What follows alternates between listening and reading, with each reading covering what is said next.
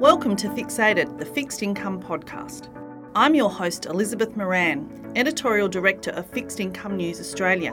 Join me as I talk about the latest news, views and education in fixed income investment. I'll be joined by industry experts from Australia and across the globe. Welcome. To celebrate International Women's Day, we have interviewed three amazing women in fixed income. Camilla Love, Director at Perennial Investment Management and founder of F3, Future Females in Finance. Kelly Wood, Deputy Head of Fixed Income at Schroders, who's been managing fixed income portfolios for more than 20 years. And Amy Clements, Investment Specialist at Insight Investment. Delighted to have Camilla Love with me today, Director at Perennial Investment Management and founder of F3, Future Females in Finance. Hello, Camilla, welcome. Hi, Liz. Thanks for having me today. Looking forward to our chat. I'm so excited to catch up with you again. Tell me, how did you get into finance? Well, it's a long story and I'll keep it really short. But essentially it came out through a function of the fact that I call him my international man of mystery. So he was my godfather. He would come home in summer he used to live in Tokyo and New York during the 80s and 90s, which would have been absolutely fabulous to experience. But he would come home to much fanfare and, with all the parents and all that sort of stuff. And I would sit there and go, I don't know what he does, but I'm just going to do what he does. And so later on I found out he worked at Citigroup and he was telling about all these stories about, the places he'd been and the deals he'd made and the people he'd met. And I just was like I was in love at that point in time. So it's been a long journey, but I've loved every day of it. So tell me a bit about your journey. What degree did you do and where did you go from there? Sure, yeah. I did a double degree at Sydney University, did arts and commerce. And the reason why I put those two together is because obviously I could do the maths and I loved all that sort of the commerce, accounting, economics piece. But really I loved, geography and history. And, university gives you the luxury to do some really interesting and weird subjects. And that might be the only time in life that you might be able to do that. So I was doing like mass media and Korea and French film studies in my arts, and I just loved it. And most people who know me know that I'm a perpetual studier. So I've gone on and done an MBA. I've done a master's in finance and investment. And on the DL, I'm actually doing a master's in law at the moment, specializing in climate change and sustainability. So that's how I sort of got in. But really, it's been 20 years in the industry. I've worked in the same organization for 20 years, which, I've had a great time. I've done a lot of different things with them. And I started as a graduate marketing analyst and, went on to run businesses for them. So been a long journey and I've loved it because, finance is every day is different. It's entirely varied. You're surrounded with people who are highly intelligent, really passionate about doing really good things for clients. And, it's a people business as well, which I love. It's a great industry to be involved with. That's just so impressive. I didn't realise you were doing another studying further qualifications. Don't tell anyone. No. Okay, it's secret. So just thinking about that, I mean, has it gone to plan? And what are your aspirations now? Yeah, and it's a perpetual question because does anything ever go to plan? Look, it started off with, for example, when I left school and I missed out on my top, choice for university by 0.25 of a HSC mark. And can I say that was probably the best 0.25 of an HSC mark I ever missed out on. So nothing ever ends up to plan. But I tell you what, the future is super bright. I look forward to, running businesses and, kicking goals for clients and really meeting the needs of members and investors out there as I go along and continue to go along in my journey. So tell us about your current role now. Yeah, so my current role at the moment as director at Perennial is really about the governance component of what we do in the business. So I sit on a number of boards for them. I'm looking at and what that does do is actually give you such breadth in different areas of the business. So my background, as you well know, is in the sales, marketing, promotion, distribution side. But given, the governance component, I'm looking at financials, I'm looking at legal risk and compliance, I'm looking at operations, I'm looking, I even recently wrote a cybersecurity strategy paper. So, it's wide and varied, and I really enjoy what I do. The other thing that I'm actually doing for the business is we have just started a venture capital limited partnership fund. So I'm on the governance board there as well. And I'm a bit passionate about this space because I've been an angel investor for a little while now. And watching the business come into this space, I've been able to, help educate and help guide the right structures and the right governance sitting around those venture capital and pre-IPO growth capital investments. So it's been it's a super interesting job. I can't believe how much you have to juggle. Like, I know working on boards is a lot of work independently from your own day job, but obviously you have a really strategic brain. Is that where you want to end up in a strategic, even more strategic role maybe, or? Yeah, absolutely. Like my North Star is to run a funds management business at some time in the future. I you're only ever as young as you feel, but I do have a little bit of time left in my belt to work on the executive career in the next little while. But my view is, let's reach for the stars. Let's be a role model for a whole bunch of people out there to really show them what we can all do. So I love people. I love leading people. I love the strategy piece. I love solving the problem. And if I get to do that in any of my roles, it's always a good day. Tell us a little bit about how you juggle everything, like your work, your family, your health. It's a constant battle. It's never ending, and I can't say that I'm definitely perfect at that. So what I would say is there's only 100% of you, right? So you need to allocate your 100% accordingly. And I do put obviously family comes first and, work comes second, but I also do put my mental health and my physical health at the cornerstone, because if you're not good in that, if you're not, perfect or at least working on it, everything else can fall away. But definitely, like, I was having a meeting the other day and someone said, "Oh, can you come to something on the 30th of March?" Right. So we're here early on in March. It's not even in the teens of March. And I looked at the 30th of March and I'm triple booked on that day. And I'm like, okay, life is a little bit more, shouldn't be what it is. But I tell you what, I've just come back from 8 weeks of long service leave. So the juggle is real, just trying to get back into the groove of, reality and work and friendships and family and school work and all that sort of stuff. So not perfect, always working on it. I'm so happy for you to hear that you've taken long service leave, because so many people decide they can never take it or their job's too important. And I think it is important to take big breaks if you get the opportunity. Absolutely. And, I had a number of goals during my time away.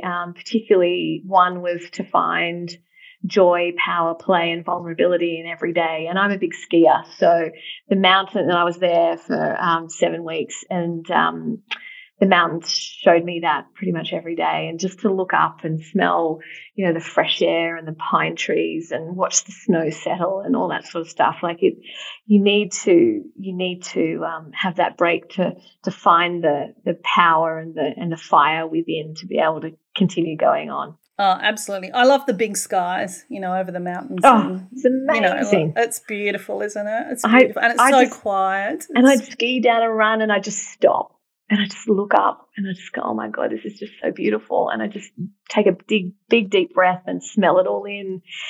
and then just pause for a little bit and then just continue on skiing down the mountain. Like it was, you know, just those little moments that were scattered through your day. You know, and also I spent a bit of time by myself over there. So my family came back for school and work. And, you know, just having an open heart, meeting strangers and, you know, doing stuff with people that are, you know, different to you. And that was really joyful. I think that just sounds brilliant. If only our listeners could see the massive smile on your face right now. Can't they hear it? I'm sure they can hear it. Do you have any practical tips for women that are starting out or wanting to take the next step in their careers? Something that you might have found worked for you that might work for them as well? Yeah. And the first tip I'd probably give you is one that I only found, I wouldn't say recently, but probably in the last maybe 10 years, is actually finding your voice. So in the first early stages of your career, you know, you're there, you're learning, the learning curve is directly up. But in that next stage, finding your voice, understanding, you know, who you are, what motivates you, your values, and voicing them in the room comfortably, you know, asking for the pay rise, you know, asking for the next, you know, the opportunity on that committee, asking to be put forward for X, Y, and Z. Finding the voice is something that comes with a little bit of time, but utilizing that in a meaningful way that's effective for you is really critical. For those people who are early on in their career, take a chance is my view. So, and, you know, and my other thing is ask the next question. So whether that is, can I have a coffee with you? Because I'm really interested in how you got to your career, you know, where you are in your career, or what's your job like? Or can you show me how to do this? You know, asking that next question, because if you stay silent, you're not there, you're not learning much, and you're not putting yourself out for new opportunities. So there are a couple. I've got a list of advice, you know, but I'm sure we're only a short podcast. I'm sure. I have this sort of theory, like say Geronimo, you know, what have you got to lose? Just go for it and see where it takes you. You know? Totally. Because you never know. Totally. And if you don't ask, you don't get, right? So you may as well put yourself out there. And I've been working, as I mentioned, on a bit of vulnerability in my leadership style in the last little while. And it's actually reaped a lot of rewards just through the authenticity that I've been practicing as part of that journey. So, you know, self-reflect, try new things, push yourself out of your boundaries and make yourself uncomfortable periodically. It doesn't have to be all the time, because it can be a bit tiring and a lot of energy consumed. But, you know, try by doing is always a good one. Love that. Are there any books you've read that you might recommend? We're all great readers. I'm always looking for something new. Yeah, okay. So what I would tell you is, given the busyness of my life, I don't read a lot. I'm currently reading a book on philosophy by A.C. Grayling, and we're talking about AI, you know, the use of technology, and how democracy sits around all of that. So that's super interesting, but it's pretty dry. One book that I have read lately that really did resonate with me was Malcolm Gladwell's Talking with Strangers. Have you read this? No, I haven't. So he has a whole bunch of chapters on certain situations, and how someone reacts is not necessarily how they actually feel or how it should be perceived on the other side. And, you know, he talks about a whole bunch of stuff that, you know, things like, you know, people who go to jail who, you know, people just assume that they did it, for example, or, you know, people with diverse backgrounds who just are perceived differently doesn't mean they're, you know, they're wrong or they're evil or whatever. It's just the way that you consume it as an individual, right? That's your perception. And it just really opened my eyes. Anything by Brené Brown. So, Daring Greatly and Learn, all that sort of stuff. Atlas of the Heart. So I've actually been watching, so I've I've listened to the audio book, so I'll give you that one rather than reading it. But there's a couple of things on Netflix of hers, so I've been watching those, and they're all, again, about emotions, self-reflection, and becoming a better and more authentic leader. But I tell you what, my thing is podcasts. Like, I love podcasts. So I listen to Planet Money, I listen to Freakonomics. So, but the best one is something called Smartless. So this is like Jason Bateman, Will Arnett, and Sean Hayes, all three best mates, interviewing somebody random. It could be, someone, a comedian, it could be a politician, it could be an actor, it could be anybody. And it's just like belly laugh stuff. Because, there isn't a comment that goes by about, Jason being in Teen Wolf 2 when he was like young, and, and it's just funny. It's just funny. And so it just gives me the belly laugh that I need of the week. So there you go. That's my tip. Oh, that's gorgeous. They're fantastic. Thank you so much. I'm wondering how you might feel about International Women's Day. Yeah, that's an interesting one. We could argue that every day should be International Women's Day. We could also argue, is it on the same level, because there's, dog days and International Pizza Days and all this sort of stuff. But it is a time of reflection.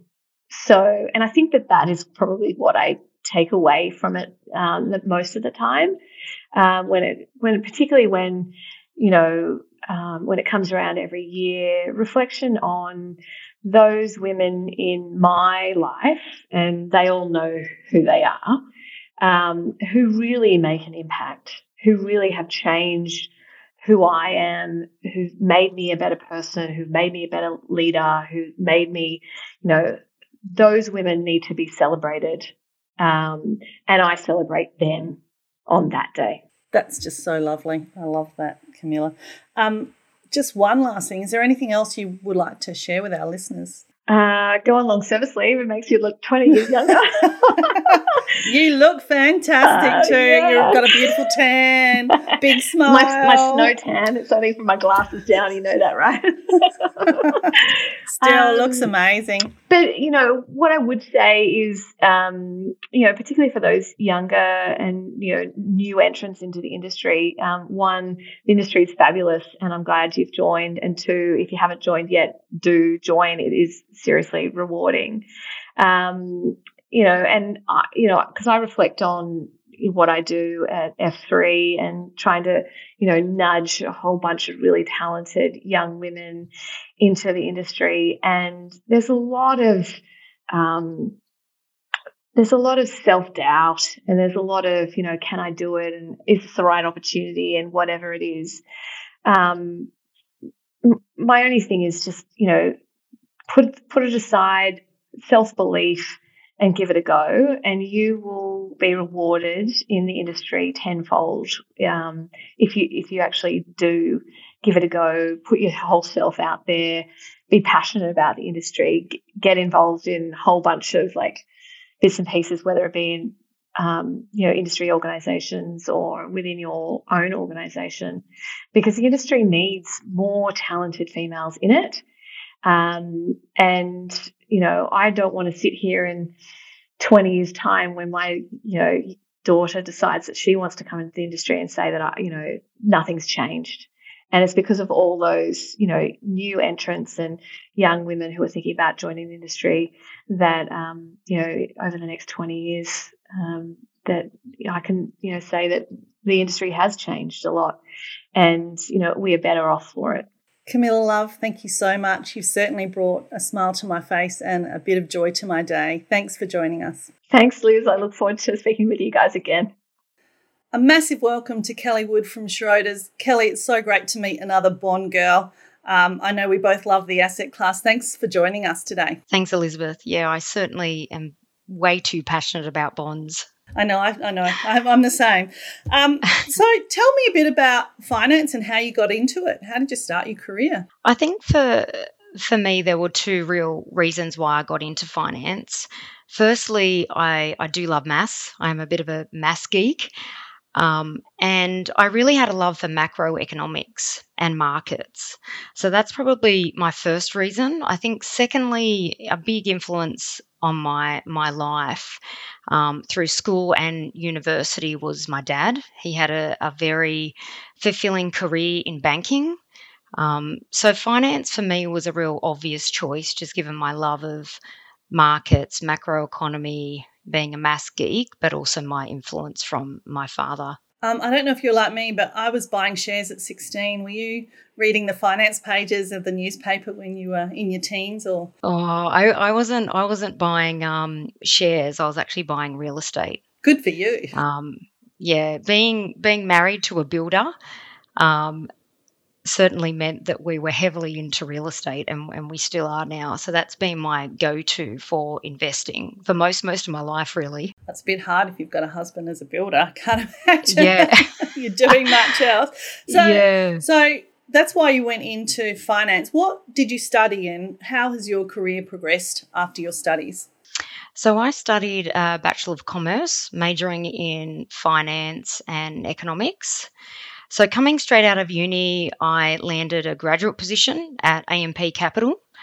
And this is where I really took sort of 2 years of my life coming out of uni, really exploring my interests, not really knowing whether I wanted to go into markets, economics, and just exploring the markets, what I liked, where my skills were best suited.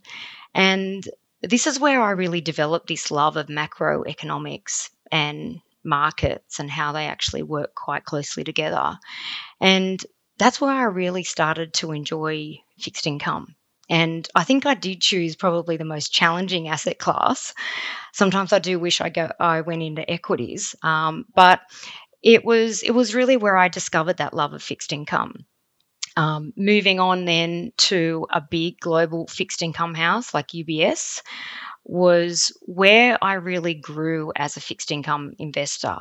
I had some very great mentors in that business that really helped with my development and training in regards to how I thinking about fixed income investing.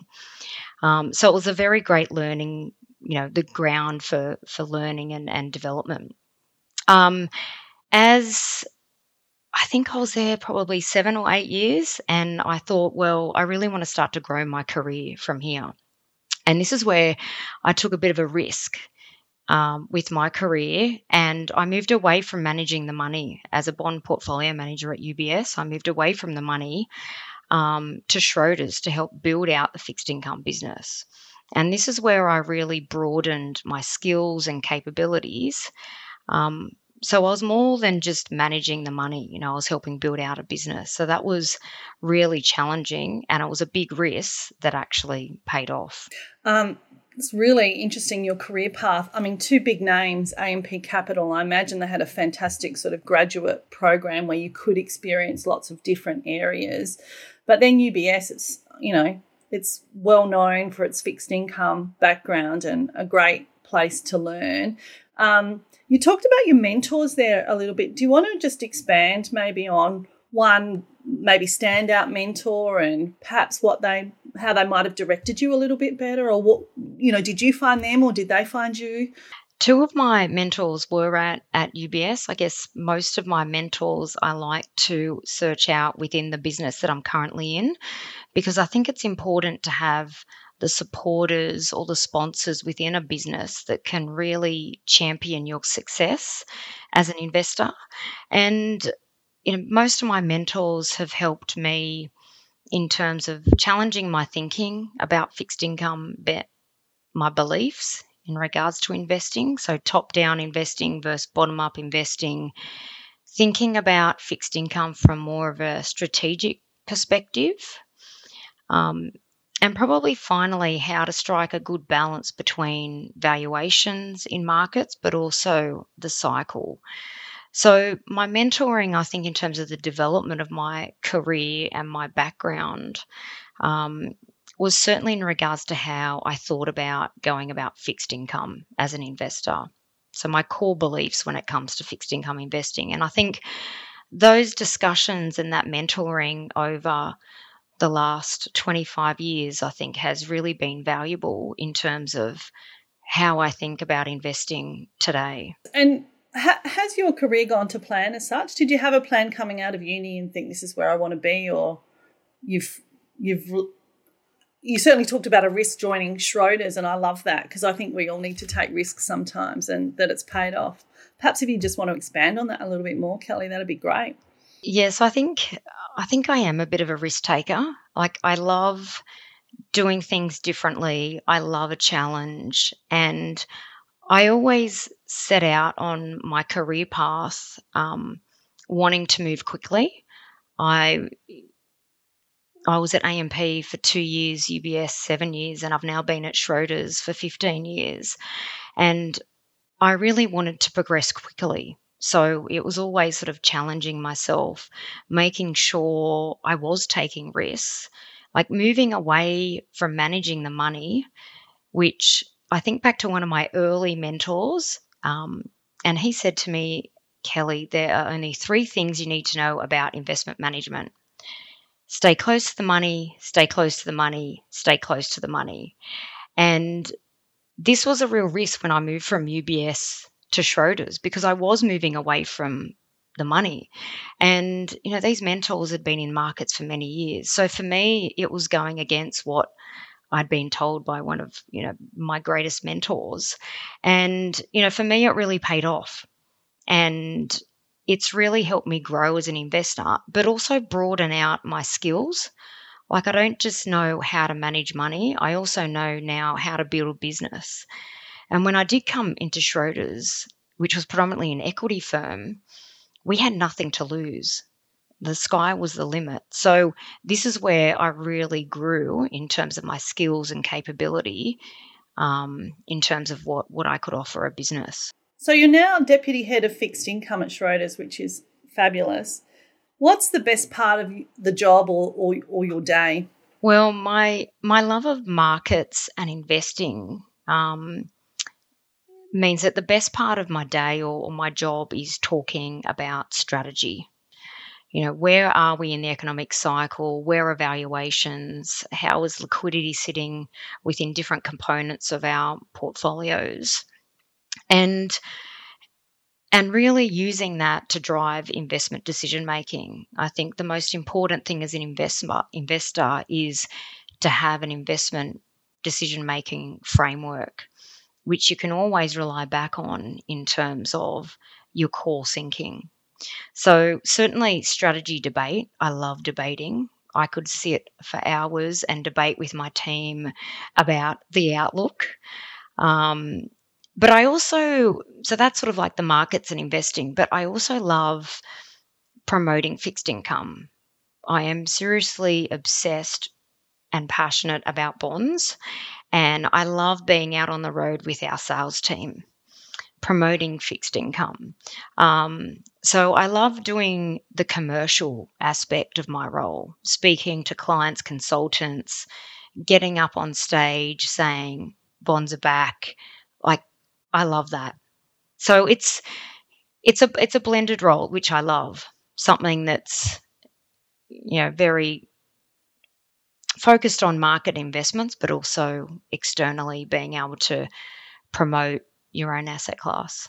I can totally relate to that. I've loved the people, but also the mental mathematical challenge and looking at markets and reading papers. Yes. And loved all of that really lovely mix of things. You're not just doing one thing at a time. There's lots going on. You have to have the variety. Exactly. So you've got to be a seriously busy person. How do you balance work and life and family and friends and your health? Well, it's certainly a juggle, and it's chaotic at times. But I wouldn't have it any other way. Like, I love chaos, and it's like sort of markets. I love the volatility. So I think it's just how I'm wired, that I am most productive when I have a lot of balls up in the air. I'm really driven when I'm busy and under pressure. So I guess for me, the way in which I deal with that is having a good support system. My husband and I both work. So he's a builder and I'm in market. So we work as a team. We have two young boys that are 10 and 7. So, they certainly keep us on our toes. So working as a team and ensuring that we have a good support network. Like, I think I do outsource just about everything. Good for you. I think I actually think at one point it was a few years ago where I had a lot going on. I even had a dog walker. So there's points in my life where I am extreme, and I do outsource things that other people can probably do better than me. So making sure we've got the right support system in place. My husband and I are working as a team. But also having the flexibility with work, because our priorities do change. Sometimes there's a lot going on with our family. Sometimes, we're really into work. So it's making sure that there is that flexibility with work to be able to work from home, to be able to attend the boys' swimming or athletic carnivals or whatever's going on at school, and making time for ourselves and having a bit of fun along the way. Kelvin and I love to have a lot of fun. So it's a good balance. It sounds like you've got it worked out, I have to say. So good for you. What's your main hobby? And I'm digressing here, but do you have hobbies in common with your husband, and you love to do fun things together, travel? I don't know. Yeah, I think my favorite thing to do is holiday. Like, I think I've got a bit of COVID revenge going on at the moment, because this year I'm fully loaded with holidays. We're off to Hawaii and Japan and then Noosa at the end of the year. So holidays is certainly the place where us as a family and friends can really come together and have a good time and relax and get away from work. I've also played netball. So I always say I'm a bit too old to be doing that now, but I do like to be active. It makes me feel good. So, playing sport and making sure we have time for ourselves in terms of daily exercise is pretty important. That's fantastic. Yeah, but definitely, it's having a good balance. I still don't know how I fit it all in. If only you could outsource the netball, you'd be right. I know, yeah, that's it. Do you have any sort of practical tips for women either starting out or wanting to take that next step in their career that you could expand on? I think looking back on my career, it's certainly about taking risks. And that's what really will get you places. Taking risks, but also surrounding yourself with people or investors that you can really learn from. I think that's where the development of my skills and my capabilities, a big influence was making sure I was going into businesses that I really thought I can learn a lot from these guys. And, it forces you to think differently about yourself as an investor. And that's back to my earlier point, is finding those sponsors within the business that can really champion your success. I think for me, I have been very lucky to be in businesses where I have been valued, and you can really get involved, and those supporters or sponsors can really lift you up and really champion your success. but also challenge you in terms of thinking differently. And I think that's how you can really grow as an investor. Probably lastly is making sure that you're strong and confident in what you set out to do, and to speak up and to have real conviction in your decision making. I think without that, I wouldn't be where I am today.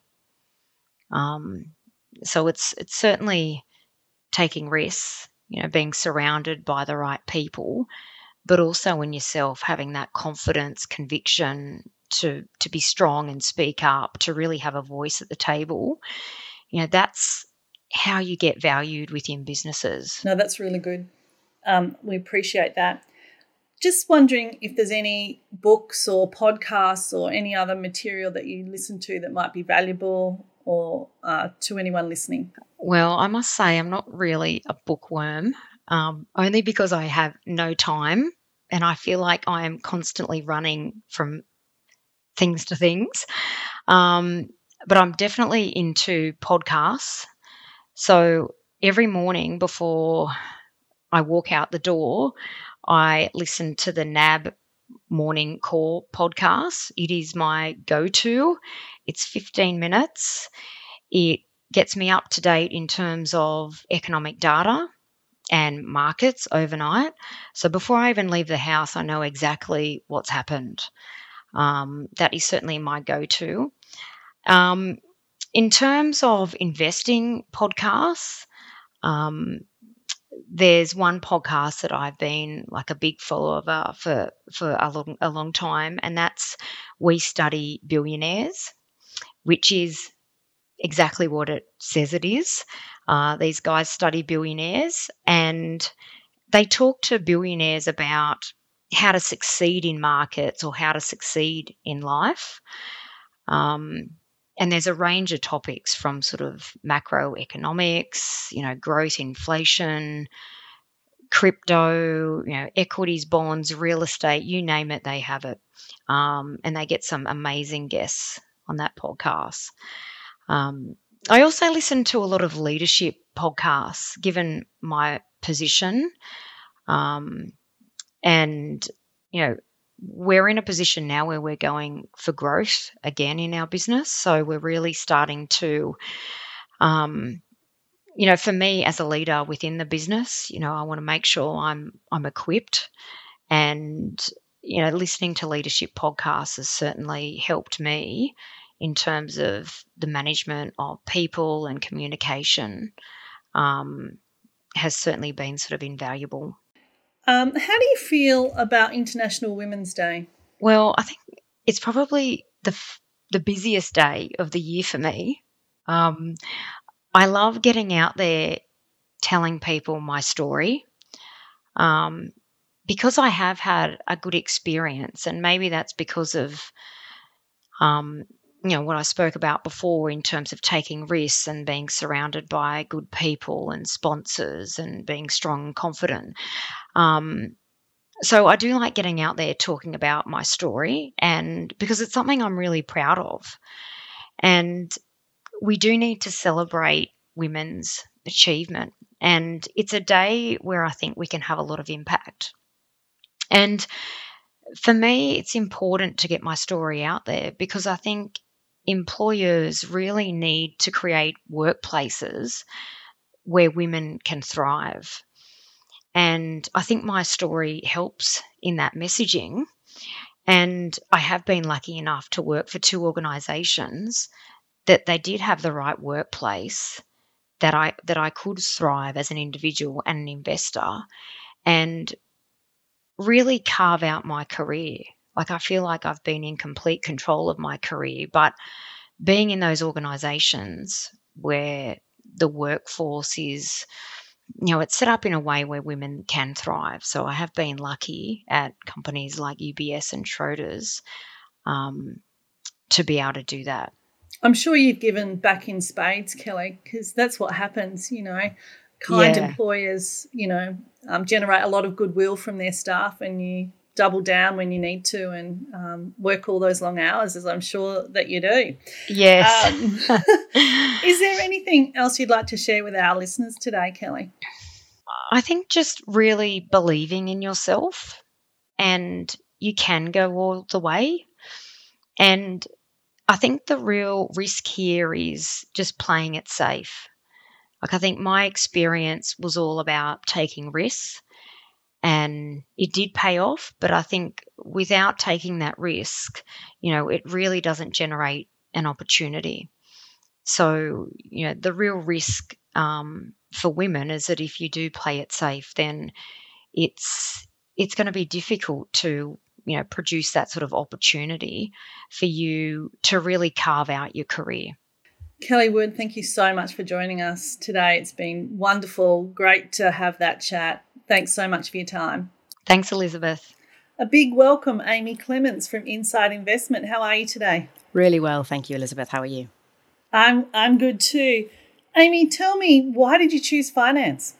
It wasn't a direct route for me, really. I, from quite young, was inspired by my father, who was this very resilient entrepreneur, very hardworking, who'd built a business without any real formal education.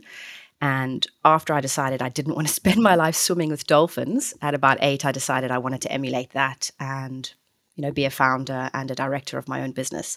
And so it was a few years later during high school, when you can start electing the subjects you'd like to take through to the completion of high school, that I started studying business economics. And that's really when I fell in love with microeconomics, corporate finance, behavioral finance, and then pursued that through to university. And what have you done since university? Interesting journey in that I graduated in the December of 2008. I had decided in about March of my the fourth year of my studies, to book a one-way ticket to London and make it in London in the finance industry. And we all know what happened in the June, July. We had the global financial crisis really kick off. And so I had to pivot very quickly come January, landing in London in the middle of a horrible winter. And spent the next 3 years working for a startup business for its 2 founders, and then moved over in 2011 to work for Insight. And what have you been doing at Insight? It's been a varied course for me, or journey for me. I spent 7 years in the business in London, originally, working across 3 different roles. Initially, one in business development, so really looking to establish relationship there with defined benefit pension funds and insurers and see how we can help them work on solutions together. I then moved into the client team. So essentially had those same institutions being my client, working with them on fixed income mandates, on overlay and protection, derivative protection type mandates to help them with their inflation and interest, currency and equity risk. And then I moved into a consultant relations role in London as well. And that role really meant that I was responsible for making sure that the asset consultants globally, but predominantly based in Europe, knew what Insight, the firm I work for, could do as a business, and rated our capabilities highly. I then got a tap on the shoulder and asked to move to our Sydney team, or our Australian office. And I've been here for just over 4 years now, working as an investment specialist, talking to those clients, superannuation clients, treasury corporations, things like that, in the industry here about their strategy, the investments that they may have with us, and the work we could be doing with them in future. It sounds really interesting. What's the best part of your day? What's the best part of your role as well? Definitely talking to clients. I love working with them on the problems that they may be facing, whether those be investment problems, new regulation that they've got to work through, something operationally that needs fixing. I think I like that because I enjoy strategy, love problem solving, and I particularly like collaborating with clients and also internally with our business in London and the US on solutions that we could come up with clients for. And the really nice thing about project-based strategy work is that it's finite and you can assess whether a job's been really well done, put to bed, and then you move on to something else. So I would say it's working with clients on the problem statements they might have and helping them fix or solve for those. Now, we should explain that they're institutional clients, aren't they, Amy? Yes, predominantly the most of our clients globally and also in Australia are institutional clients, though we do have a presence across the wholesale market as well, just far smaller. So I imagine you have a fairly busy life. How do you juggle, work, life, family, health, friends? I do have a lot on. So apart from a very full and what I think is varied and interesting career, I'm also the candidate or the chair of the candidate engagement committee for the CFA Society Sydney. And another part of my non-exec portfolio is the secretary to the board of the Ballet Society New South Wales. So it's a full plate along with a 2-year-old at home. It can be hard to juggle. I think I had to have a real conversation with myself and accept the fact that while you can have it all, I suppose, in essence, I've got a very long career and a very long life to have it all, and it's not possible to have it all at the same time. So there'll be parts in my life where I'm focusing primarily on building a new strategy or a product for our business, and that might consume a lot of what I'm doing. It might be something on the non-exec side. It might be the current challenge is finding schools for my 2-year-old, and being able to pivot and being able to make sure that you've got enough capacity to focus on the next big priority, I think is really important, rather than beating yourself up for trying to do all of it all the time perfectly, which is, of course, not achievable at all. No, I love and very interested in your non-exec director roles, and they're quite diverse in themselves, the CFA Society and the ballet. What maybe are some of the challenges or insights you might give someone looking to get into non-exec director roles? I think it's probably the same advice I'd give for all the way through your career, and that's network. I think both within your own organization as well as externally. So, the CFA Society in Sydney is a society that I decided when I moved to Australia was, as a CFA charter holder myself, would be a really fertile ground for me, I suppose, in that I'd meet colleagues, I'd meet contemporaries, I'd meet both men and women who could inspire me, that 10, 15-year stretch target. And by meeting them, listening to their stories and having them guide me in their own individual ways, I was likely to have a fuller and more successful career and really settle into a market where I didn't know anyone when I first landed in January 2019. So that's the first piece of advice I'd give is network more broadly in and out of your career to try and understand the sorts of things that are available. And then I think it was that, the next piece of advice really would be to understand where you have transferable skills. So the work that I do with the Ballet Society New South Wales, that's a charity organization, very different to my day-to-day role, but I am quite strategic in my thinking, or can be, very organized, and I love the arts and ballet. I was a ballerina at no professional or even really amateur level up until about 15, 16 years old, and I thought, what better way to use my skill set, my networks that I have within corporate finance and finance generally, than to pivot and use that same skill set in a charity setting. So I think it's think broad about your skill set and where it may be applicable, and network in and out of your industry to try and understand what might be available for you and what good next steps to take to develop your own personal skill set, your brand, and your experience. I think that's great. What are you looking forward to in your career? And do you still set yourself goals? You've achieved so much. Do you still set yourself goals? I do set myself goals. My goals are, rather than being defined by number of years or a particular level I'd like to reach in my career, it's about how I feel about what I'm doing. So something pivotal for me when I was 15 years old was reading a particular book, actually. It's Stephen Covey's 7 Habits of Highly Effective People. And habit number 2 was live with the end in mind. And that really struck me. He actually gets you to do this exercise. If you can bear it, it's a bit painful and take some time. You've got to think all the way forward to your funeral after a very, very full life, and the sorts of things people say about you. How you are as a colleague, how you are as a partner to someone, how you are as a daughter or a son, a sibling, a friend, someone in your community, and really start to define how it is you want to interact with those different groups, if you'd like to, for example, be getting involved in things like your community. And I set myself quite lofty goals as a 15-year-old in terms of the descriptive language I'd like people to use, people who know me to use about me. And I really just try to assess every year or so relative to that sort of language. Am I being supportive? Am I being inspiring? Am I, helping people in their careers? Am I warm and spontaneous as a mother or as a wife? So rather than setting specific goals, I try to think about what I mean to people and how I can interact with the world around me and whether I'm doing a good enough job there or not. I'm sure you're doing an excellent job, Amy. Thank you. I think you're inspirational, very inspirational. How do you, are there any podcasts or books or things that you listen to? Because I imagine you've got a busy day trying to keep up with everything that's going on globally and with all the clients, your client interactions. How do you keep up to date? One of the first things I do when having my morning shower or grabbing some breakfast is I listen to a podcast. It's an Australian podcast. It's called Squiz. Squiz the Day is a couple of wonderful women who, essentially give you a 7 to 10 minute snippet of international news from the day before.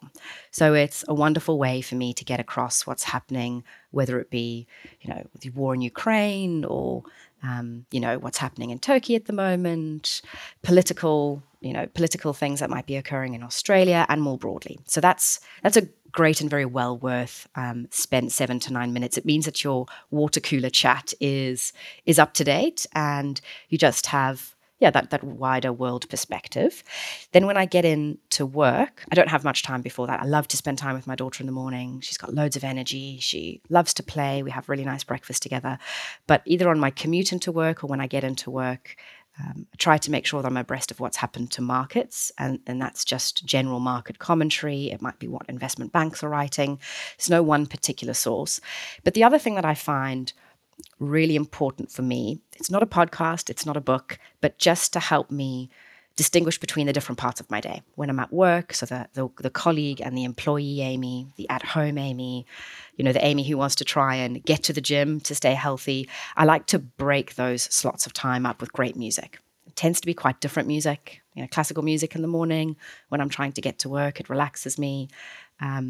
Particular songs I like to listen to before I want to go and head out to the gym. So for me, I use music as a tool very much to set my mind frame for the next activity I'm focusing on. That's great. Just one quick question. Did you listen to any music before you joined the podcast today? I didn't. The last time I listened to music was just before lunchtime when I was in the kitchen whipping up some things for my daughter for lunch, but not just before the podcast, sadly. I should have. Okay. And one other quick question. Did you ever learn an instrument? I did. Shamefully so, just the recorder, which I think is a rite of passage. Certainly I'm South African. For South African children at junior school, it's sort of the only instrument that gets readily handed out. Wasn't very proficient. And then I was one of the people responsible for the great piano shortage of March to April 2020 when we all went into lockdown and I tried to learn the piano. I got far enough that I was pretty happy with myself. And then, had my daughter after that. And I must say it's sort of stalled since then. I'm not surprised. It does give young children, do sap your energy. But music does give you such a release. And it's really good to hear that. So how do you feel about International Women's Day?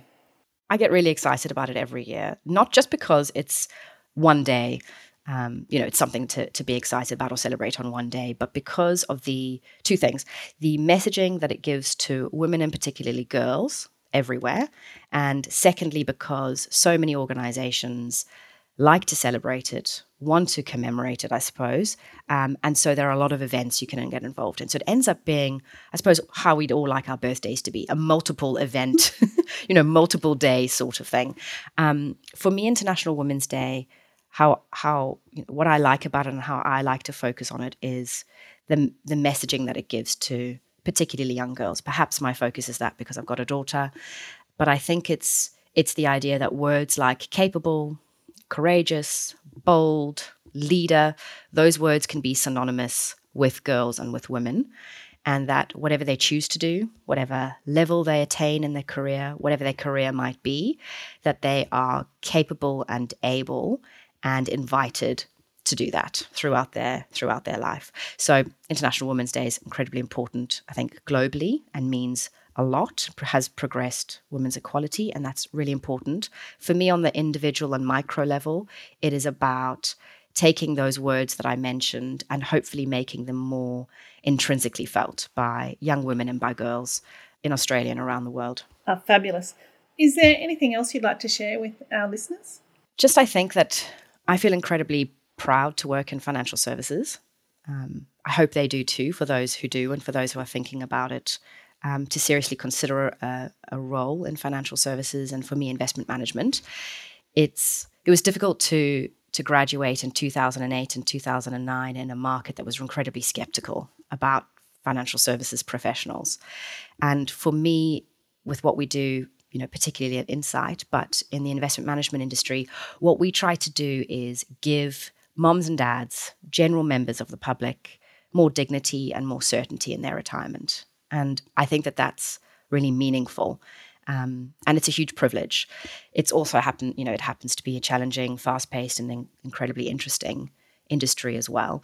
So I suppose one final thing I'd like to say is if you're working in the financial services industry and you're thinking, my goodness, it's early March, I've got another whole year ahead of me, it's be energized by that. What we do really makes a difference at a micro level to people that you know and love and care for. And if you are thinking about a role in financial services, to be inspired by that and really go for it. Amy Clements, it's been delightful talking to you. I feel inspired and ready to go, ready for another year. And thank you so much for sharing your time and thoughts with us today. It's been an absolute pleasure. Thank you so much. Thanks very much to our three inspirational guests, Camilla Love, Kelly Wood and Amy Clements. Whatever you're doing, I hope you can take time out and enjoy International Women's Day. Thank you for joining us this week on Fixated, the Fixed Income podcast. Still hungry for more fixed income news, views and education? Then visit fixedincomenews.com.au and don't forget to subscribe to our newsletter to have the latest news delivered right to your inbox. Thanks again for joining us. I'm Elizabeth Moran and we'll see you next episode on Fixated, the Fixed Income podcast.